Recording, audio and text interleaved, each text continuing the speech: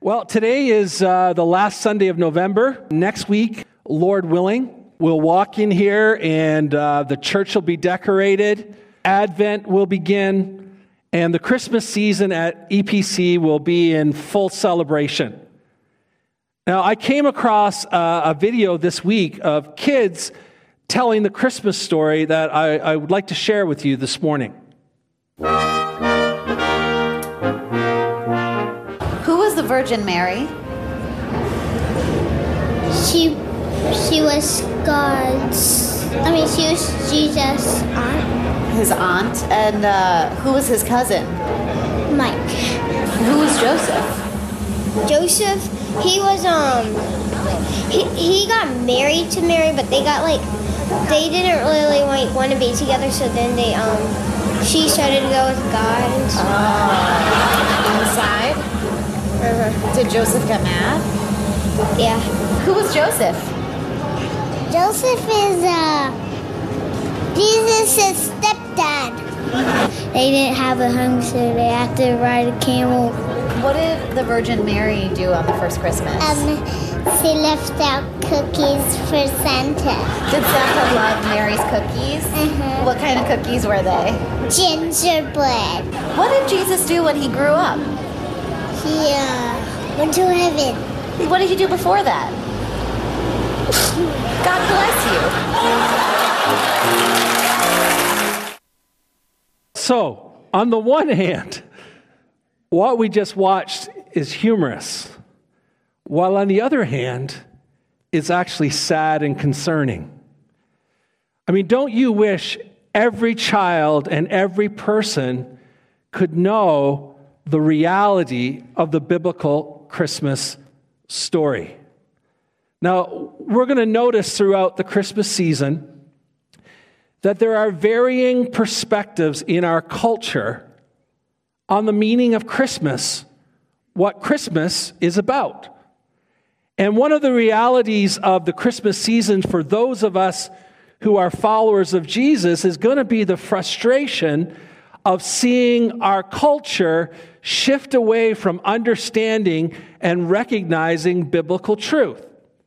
And the result of that is that some of us are going to get frustrated when people do certain things, like if someone says Happy Holidays instead of Merry Christmas, or when they refer to it as the holiday tree or instead of the Christmas tree, or when schools send out the notice that they're celebrating the winter break rather than the Christmas break. That tends to really poke some followers of Jesus in a really, inspiring and motivating way.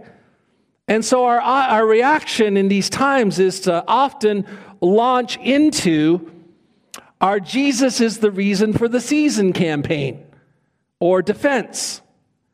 But I wonder sometimes if we who are followers of Jesus really grasp the significance of that slogan ourselves.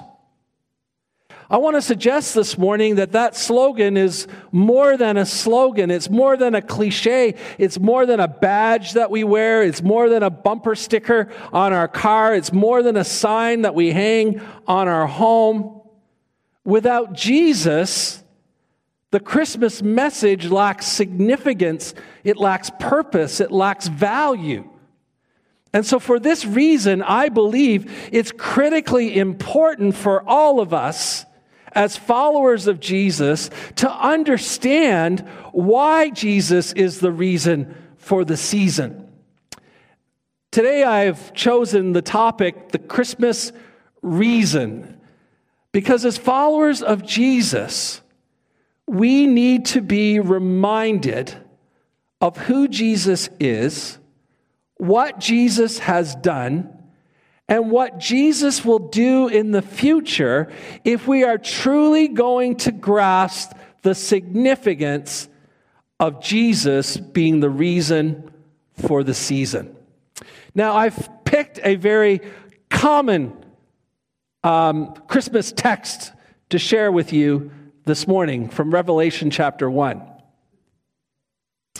John, to the 7 churches in the province of Asia, Grace and peace to you from him who is, and who was, and who is to come, and from the seven spirits before his throne, and from Jesus Christ, who is the faithful witness, the firstborn from the dead, and the ruler of the kings of the earth. To him who loves us and has freed us from our sins by his blood, has made us to be a kingdom and priests to serve his God and Father. To him be glory and power forever and ever. Amen. Look, he is coming with the clouds, and every eye will see him, even those who pierced him. And all peoples on earth will mourn because of him. So shall it be. Amen. I am the Alpha and the Omega, says the Lord God, who is and who was and who is to come, the Almighty. Now, this passage is found in what we would call the prologue or the introduction to the book of Revelation. And sometimes when we're reading a book or we're reading a part of the Bible, we tend to sometimes pass over these sections quickly because we want to get to the good stuff. Right? We want to get right into the meat of it. And so we miss sometimes some really important things that are put there for a really important reason in our haste to get to what we think is the good stuff. Now, this scripture is really important, I believe, because it reminds us of why Jesus is the reason for the season. Now, if you have your Bible, you can open it up and some of you may not even notice this, but this is not my typical preaching style of what I'm going to do this morning. It's not a heretic preaching style, but it's not one that I typically follow. But today what I want us to do is I want us to walk through these few verses, and I want us to highlight some timeless truths that are found here.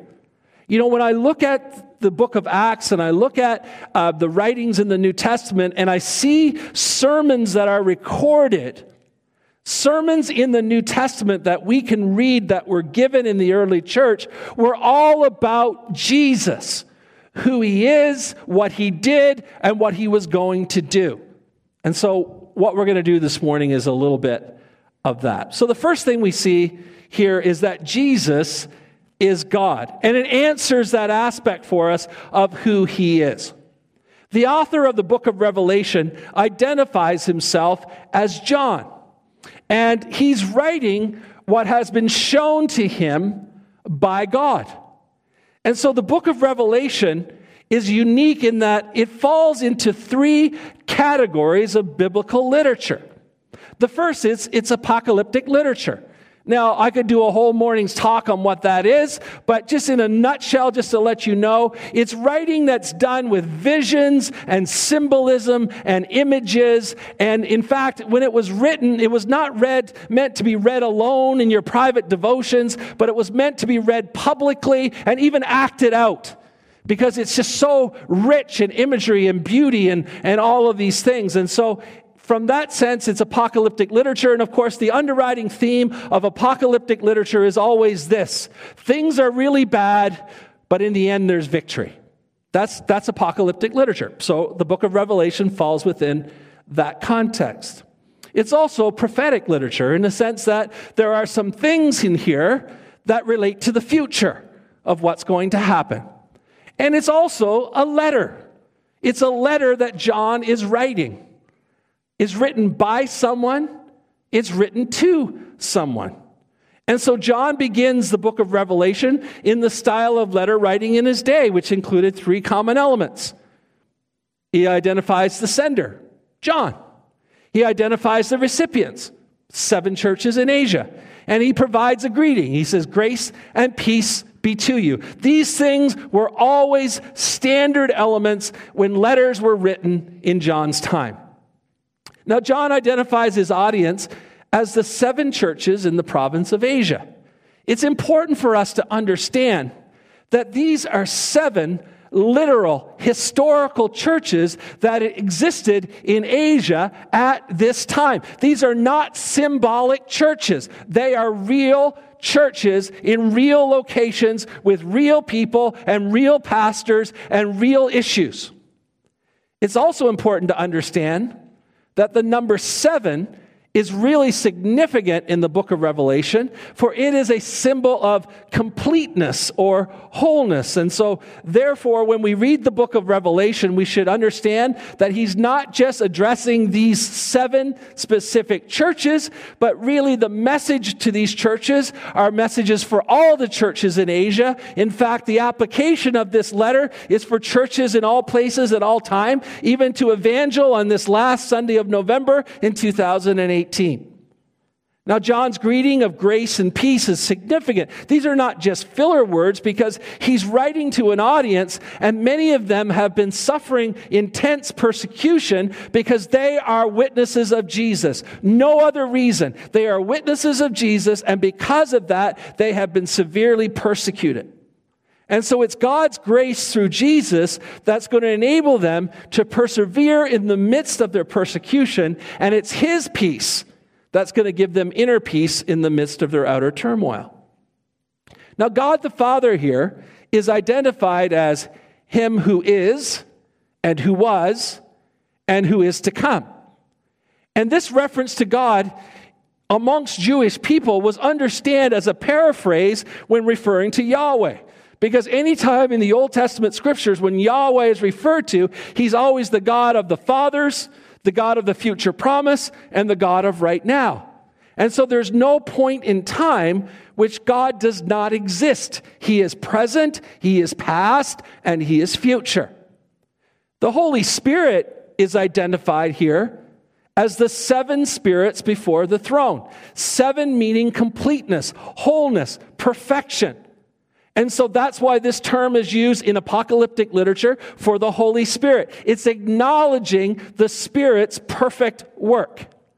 The Spirit's position is before the throne where God the Father sits sovereign over all creation. And then Jesus is identified here with 3 references. First, he's called the faithful witness. The theme of witness is really significant in the book of Revelation, and it demonstrates a link between being a witness and persecution and then death. Jesus came to bear witness of God. He was severely persecuted because of it, to the point that led to his death. Jesus was the faithful witness. Why? Because he was loyal to the point of death. And so here John is writing to an audience of people who are going through great persecution for one reason and one reason only. They have been witnesses of Jesus Christ. And so he is encouraging them and saying, listen, in the midst of your hostile environment, I want to remind you of an example of one who is the faithful witness, Jesus Christ, the one who was faithful to the point of death. Secondly, he says, Jesus is the firstborn from the dead. Yes, Jesus' faithful witness led him to the point of death at the hands of his accusers, but he's no longer dead. And he's no longer dead because God has raised him from the dead. And so as the firstborn from the dead, Jesus is sovereign over death. And he has made a way for believers to also experience the resurrection. Not just those that John is writing to, but all of us in this place today, because of Jesus, have a hope of the resurrection. Now, his followers may face persecution to the point of death, but they can have hope because Jesus has authority even over death. And then third, John writes, Jesus is the ruler of the kings of the earth. Now, much of the conflict that you'll see in the book of Revelation is between Jesus and the earthly rulers. The followers of Jesus are experiencing great persecution at the hands of these earthly rulers because of their witness. Now, it may appear to them that they're fighting a losing battle, but they are given the assurance by John that Jesus is the supreme ruler of the kings of the earth. In the book of Revelation, the reign of Jesus is understood to extend over the kings of the earth. And so what we see in this section, when you look at it closely, why I've identified these 3 is because what John is showing us here is a picture of the Trinity. He's showing us in the opening the Trinity, and he's identifying God as the one, the Father who is and was and is to come, the Spirit as the complete and perfect Spirit of God, and Jesus, the faithful witness, firstborn from the dead and ruler over the king of the earth. Why is he putting this here? Why is he placing this at the very beginning in the opening prologue of the letter that he's writing? Well, I believe it's very simple. He's showing us here that Jesus is God.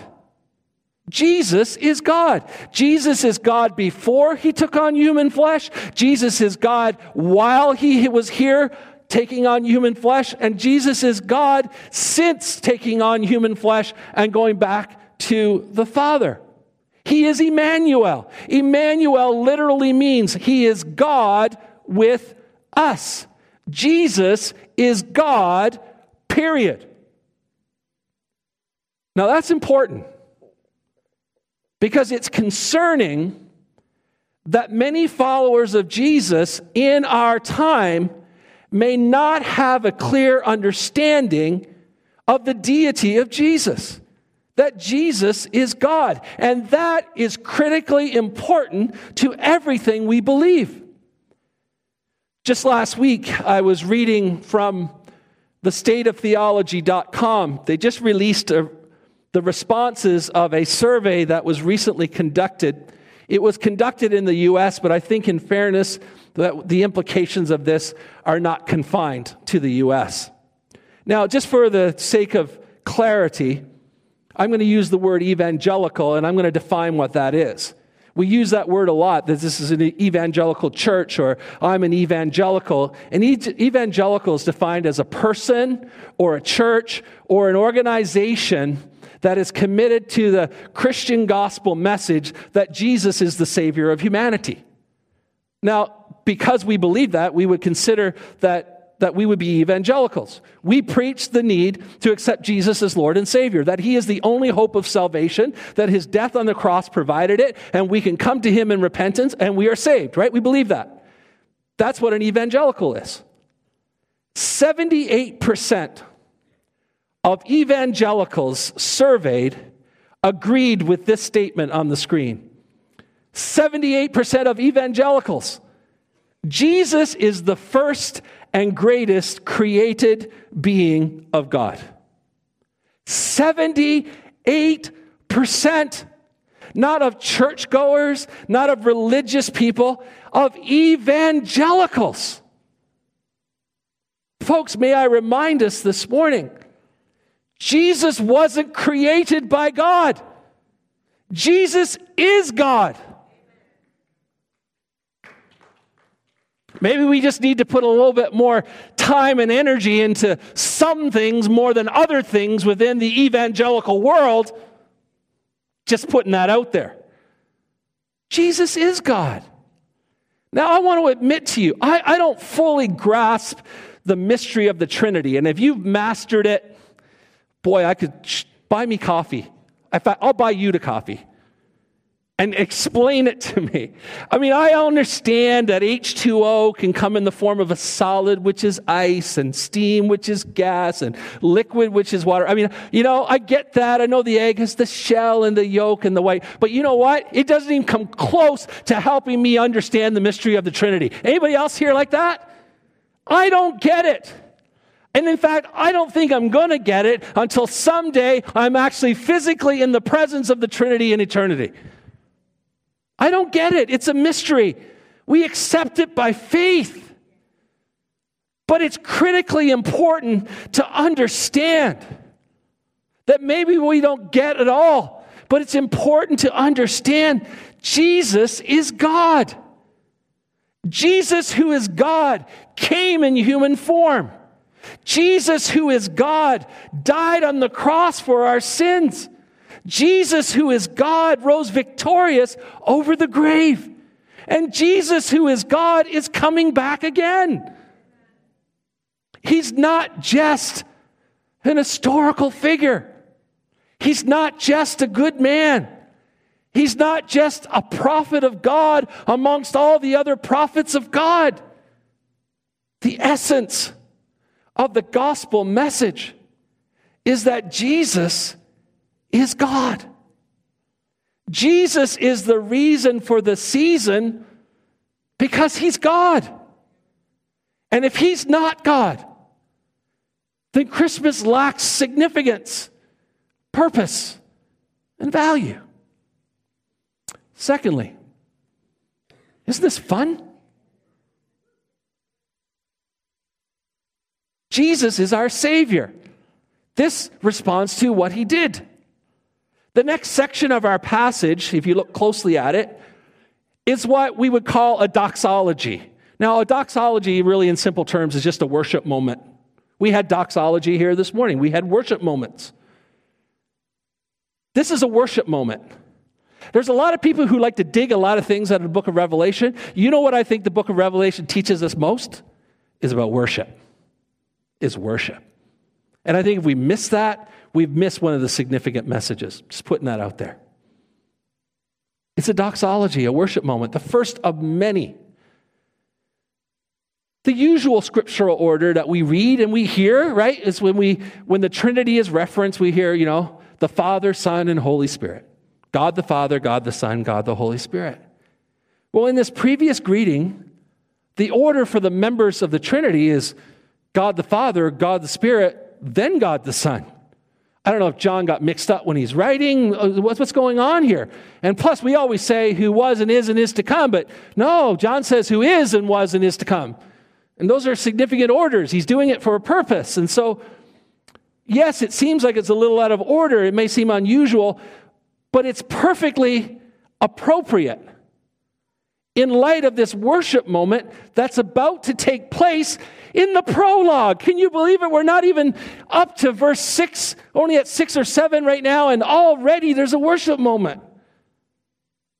Since Jesus is the focus of the worship moment, it makes sense for John to reference Jesus just prior to this worship moment. And that's what he's doing. And there are 3 parts of this worship which focuses on the redemptive work of Jesus, that he's our Savior, what he did. The first thing John tells us, and of course John is telling us all of this because God is giving him this vision. First is, he is the one who loves us. I'm so glad that was first. I'm so glad that was first. Folks, I'm just going to tell you, if the Church of Jesus Christ could get that that's first, it would revolutionize this world. He's the one who loves us. Now, this love is to be understood in both the past and present tense. In the present, Jesus is loving us. And in the past, he revealed his love to us through his atoning death.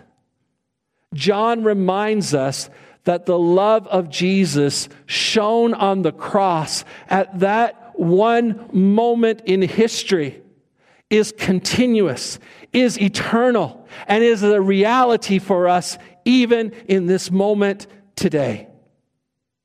Is love. The one who loved us. Second, he's the one who has freed us from our sins by his blood. Jesus expressed his love for us by redeeming us from our sins through his death. We're now released from our bondage, or we can be. We're released from the power and the penalty of sin. How? By identifying by faith with Jesus' sacrificial death, by accepting him as our Lord and Savior.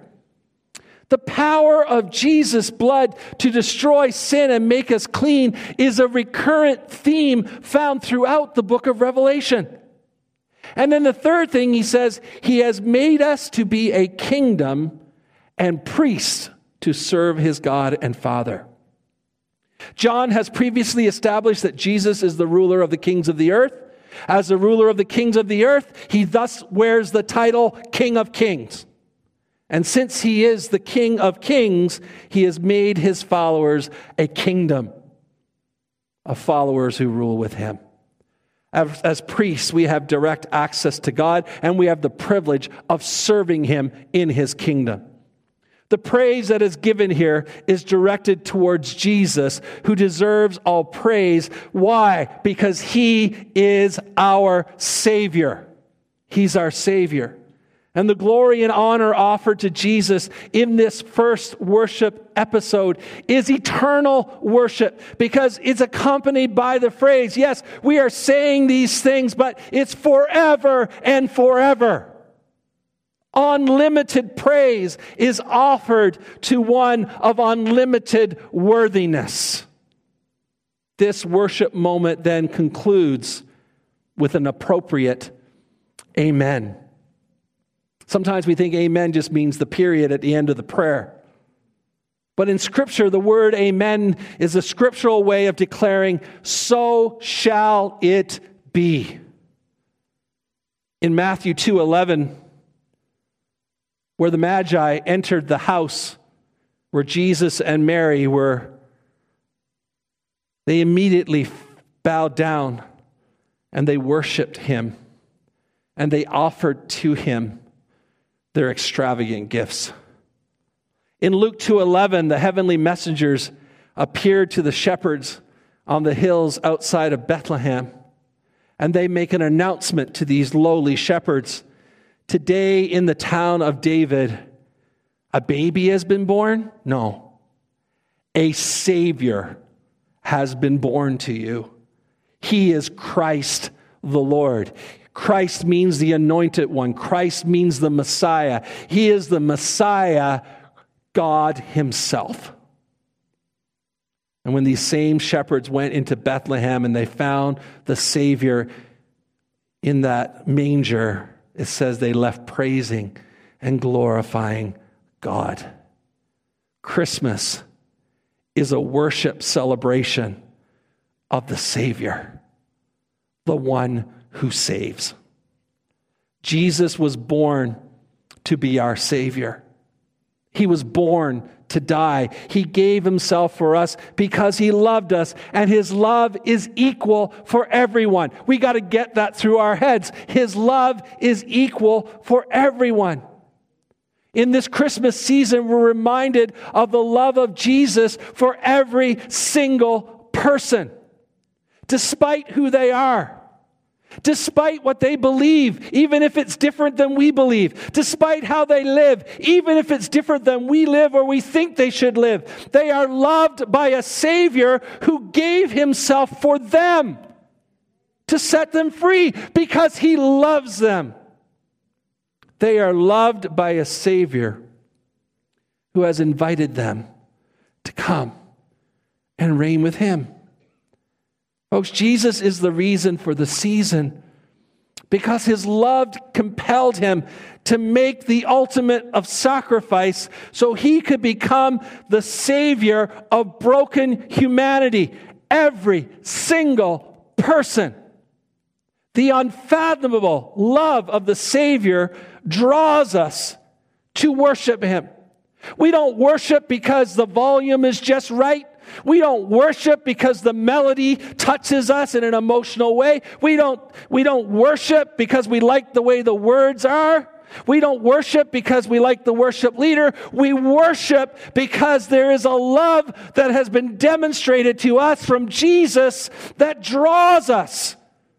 And we can't help ourselves but live the book of Revelation in every moment we gather, of throwing ourselves before him and declaring who he is and what he has done and what he's yet to do. That's worship. To miss that is to miss the reason for the season. Finally, Jesus is the coming King. It answers what he will do. The final two verses of our text bring excitement and anticipation with the inclusion of two prophetic words which bring hope to believers who are burdened under oppression and persecution. The first prophetic word places emphasis on the coming of Jesus, which is one of the primary focuses of the book of Revelation.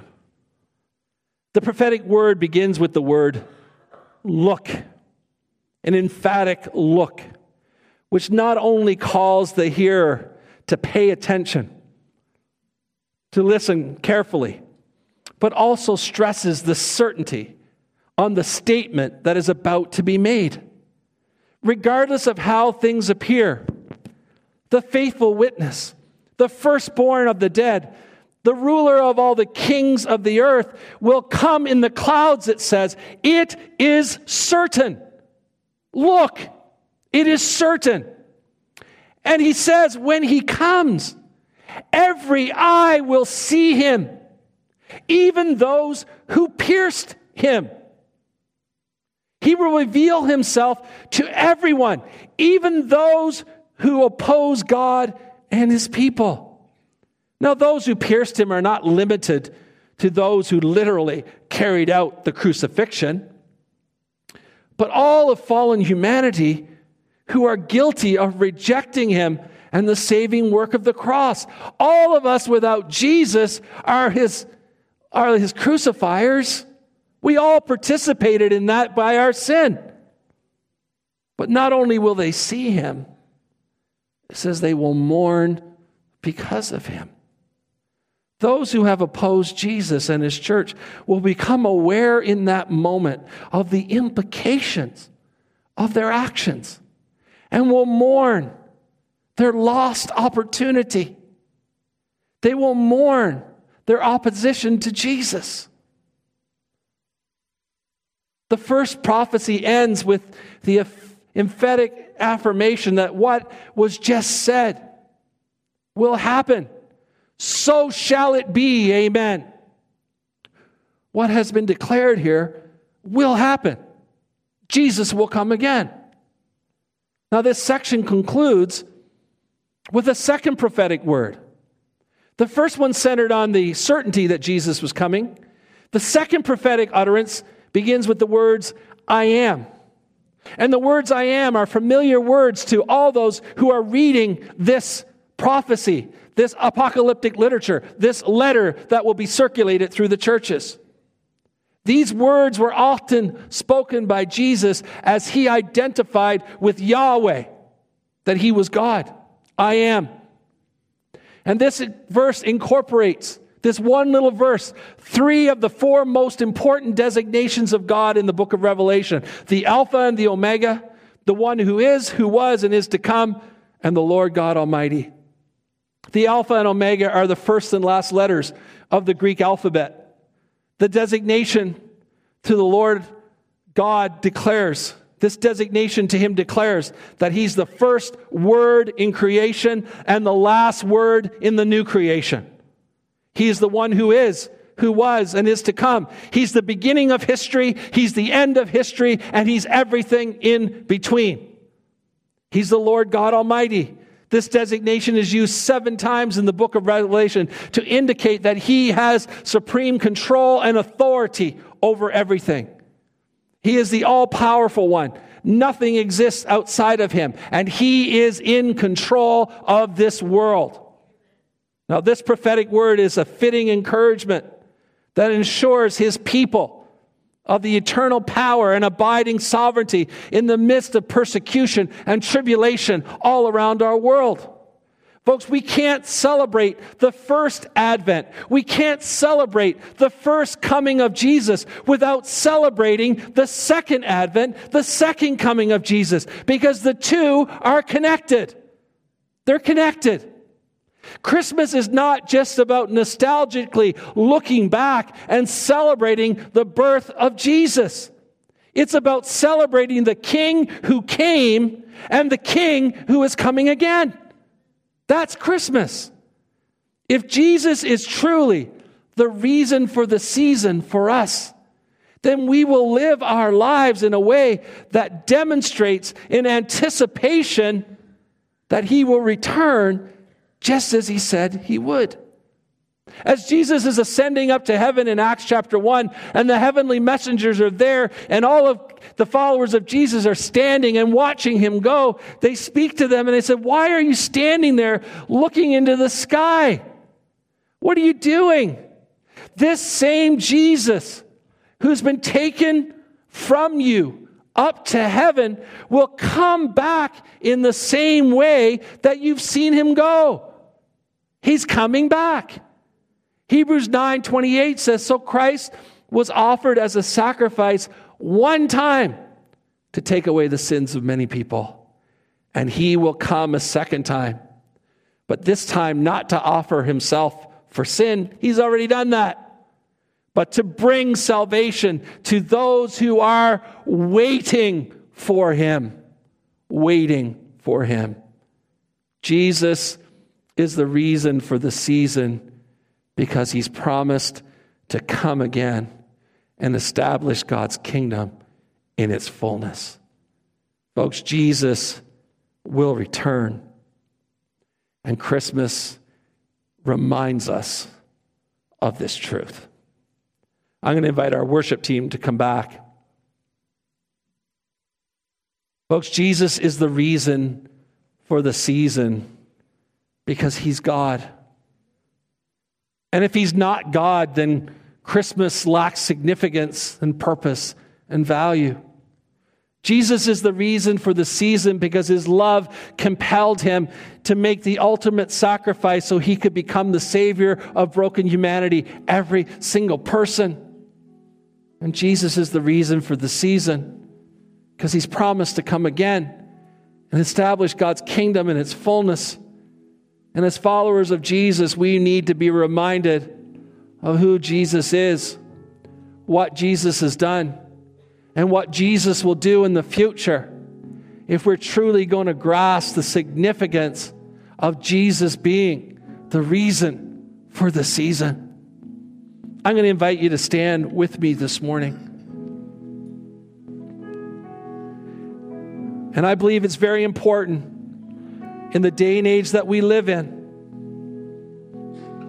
when things seem to be so twisted and taken out of context and people don't understand, when culture seems to want to pull away from anything that's anchored in the things of God, that us as followers of Jesus have to know that we know who Jesus is, what he's done and what he's going to do. Because if we miss that, we're going to fill that with a lot of stuff that doesn't have any significance or value. And we're not going to have an impact in this world because the most effective impact that we can have on this world is helping people come to understand who Jesus is, what he has done for them, and what he's going to do. It's critical. And if we miss it, then all of it is just pointless. I'm going to invite our prayer team to come this morning. I want to tell you, one of the struggles of just preaching a Jesus message is the fear that we've heard it so many times that the people in front of you are going to think, yeah, blah, blah, blah. I've heard that 1,000 times. Right? Haven't we? 1,000 times we've heard it. 1,000 times, 10,000, we've heard it. But that's not the point. The point is, has the truth of it so captured your heart and captured your life that you live different and you act different and you talk different and you prioritize different because he is the center of everything. That's the point.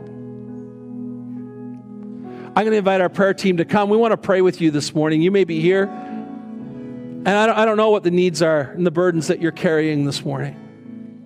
But we want to pray with you. We want to encourage you. We want to lift you up this morning. But maybe you're here this morning and you know what? Maybe you've never come to that moment where you recognize who he is and what he's done and what he wants to do in you, and you've not made that place for him this morning. He's not the reason for you. Well, maybe today you feel that that's a decision you want to make, to allow him to radically change your life. Then we want to pray with you about that this morning. As the worship team leads us, at the very least this morning, ask the Holy Spirit to show you what might have been a part of this service this morning that should resonate with you and in your own life. because that's between you and God.